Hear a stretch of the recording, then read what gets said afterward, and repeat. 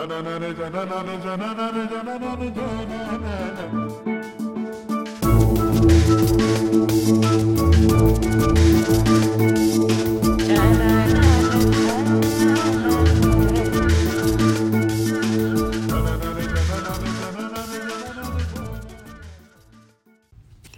are listening to Onward with William McCarthy, live from New York City. What's going on, everybody? Hello, hello, hello. Happy January. Here we are. This is my first broadcast from the jury is still out right now on what to call the studios. I kind of like Mind Your Head Studios because I keep bumping my head in this basement. But we are downstairs in my new apartment. Actually has a basement, and I'm turned it into my creative space. So I have a lot to share with you today. Firstly, last night was a seminal evening. It was an amazing homecoming for me. I came home from New Jersey with my album finished. Yay! Cue applause track. I finished my record in New Jersey. So all the instrumentation, all the horns, strings, guitars, bass, all of that stuff is now done. I just need to play the vocals down. I'm going to do that here, just a few blocks away from my house with Eric Sanderson of Pela and Augustine's fame. So that I did it. I started, was it October? I started commuting. It was like late September, October. I started commuting to New Jersey, and this was a complete experiment. That I made this record going on a 4-hour train. So I have to take 2 trains to get to Penn Station in Manhattan. And then I go from Penn Station 3 hours, I think it's about 2.5 hours, to Trenton, and then I drive an hour. So just to repeat, I would go from my neighborhood, a 20-minute walk to the train to J Street Metrotech, change at J Street Metrotech to the A train to Penn Station, to then wait for New Jersey Transit to ride 2.5 hours, then be picked up and drive an hour back to his house. So that's what I was doing every week since God, I think beginning of October. Anyways, because I moved out to Red Hook out near the water, that was adding it's a mile to the train station from here. So it was like, instead of a 20-minute walk, it was like a cab to the train. Unbelievable. So that is over. I have the tracks here. They're in my phone. I'm listening to them. I'm super proud. This album, so Shelter was a collection of songs for lyrics' sake, just songs that I had selected because I liked the words. And I had felt like I had earned the right to make a record exactly how I wanted to, even if it involved covers. And I covered I covered Pela, I covered other people, I give originals, and it was like this mishmash of songs with lyrics leading the way. And on this album, it is 100% me. I'm really excited about it. I want to talk more about it, but let's just celebrate and lift our glasses and say, hey, that part is done. So all the hard part is done. Now it's just me like refining every single word and ad nauseum, and just getting under the hood and making sure everything is rolling correctly, phonetically working, and that there's importance and there's an importance of as a part of the storytelling, that the narrative is working properly, phonetically, it flows, it doesn't draw attention to itself, and then it draws attention to itself. It's such a craft, right? Anyways, I'm so excited to do that. So that has been at the forefront of all of my efforts for months. Now what I'm trying to do, and this all converged at the same time over the holidays, I am trying to renovate this basement. So this basement was basically like a really shabby workshop. And it had had pockmarked walls and big holes in it. That it required a lot of like patching up. spackle is what it's called in English, spackling the walls and filling the holes. And then it required painting, and it required furniture, but for certain furniture doesn't actually fit through the downstairs door, because the downstairs door, I think, is only 27 inches, which is actually very small.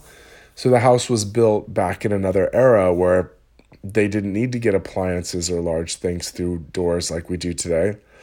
And the doorway's too small. I actually had to take a hammer to one of my I had a couch, and I had to break it in half and squeeze it together like a taco just to get it through. And just with the plan to rebuild it later. Otherwise, it was throw the couch in the street and just be done with it. But yeah, that's what I've been doing probably for about 3 weeks. I've been down here, and it's wonderful.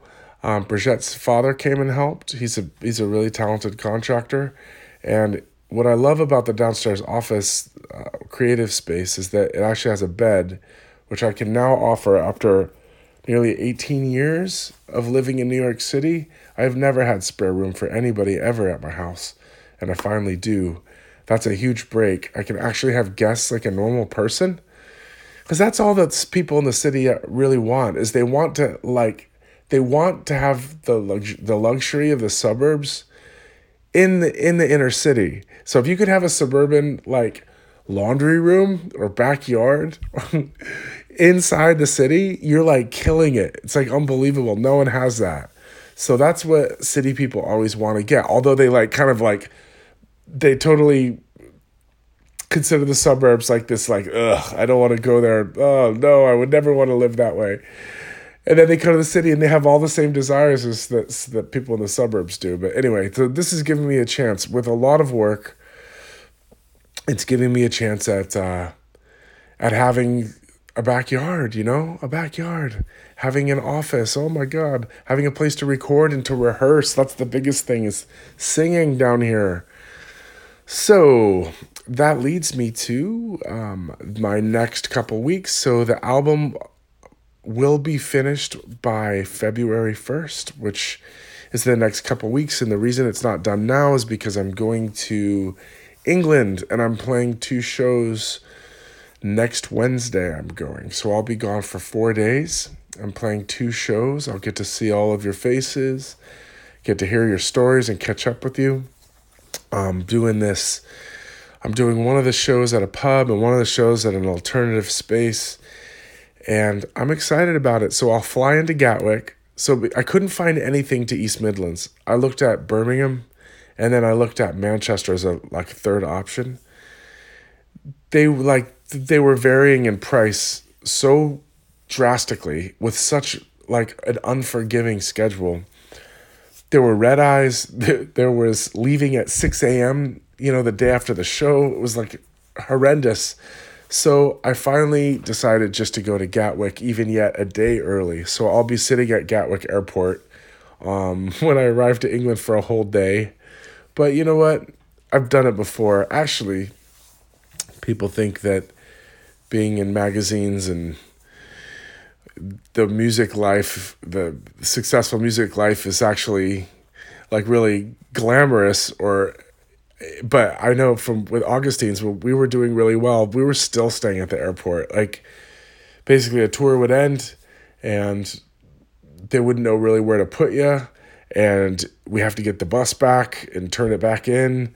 Let's just drop you off at the airport for 2 days. And if you guys want to take a train in from Luton or Gatwick or Heathrow or something back to the city, you're welcome to. And of course we never would. So we'd sit at the airport all day, and you'd walk around. It kind of felt like being in the principal's office in high school, or I don't know, maybe getting in trouble, getting thrown in the back of a cop car. You just kind of sat there okay. So anyway, that's it, guys. That's what's going on. This is my life. I have just completed my 7th record. Can you believe this? That's if you count Payless' first EP as a record of 5 songs. Which I do, actually. It took us a year and a half to make that EP. We tried so hard. And so I consider that a studio record. So this is actually my 7th record, and I'm thrilled. Well, I guess I'll leave it there, friends. I'm coming abroad. I'm coming over to the United Kingdom, check in with you, bring the rocker clock, and we're going to sing for our supper, and we're going to sing our hearts out.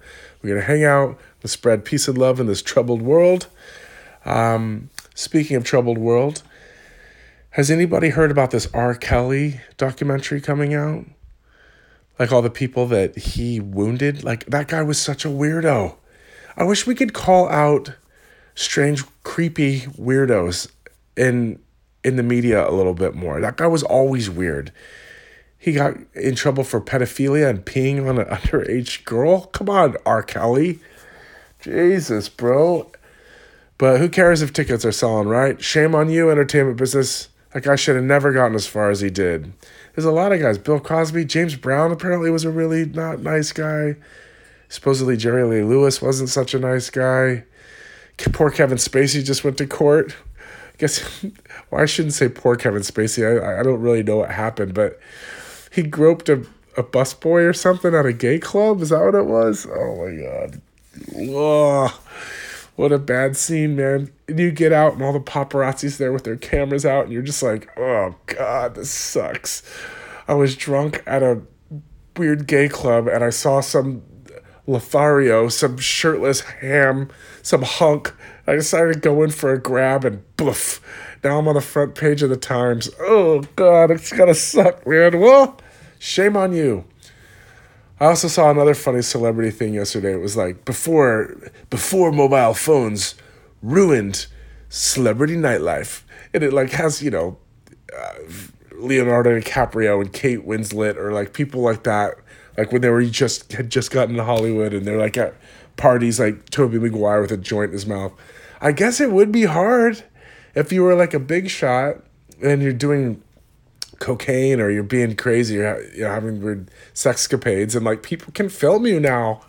The world has changed, my friends. Keep it weird. Keep your chins up, chest out. This is what winter is all about. That's a bad rhyme. We got this. We only have 4 more months of this stuff, and then it's summertime, baby, and then we're doing campfires, we're playing festivals, we're laughing, we're singing, we're taking our shirts off. Let's start doing push-ups now. We're going to the beach, we're swimming, we're joyous, we're on motorcycles, we're getting through this together. All my love. You're listening to On with William McCarthy, live from New York City.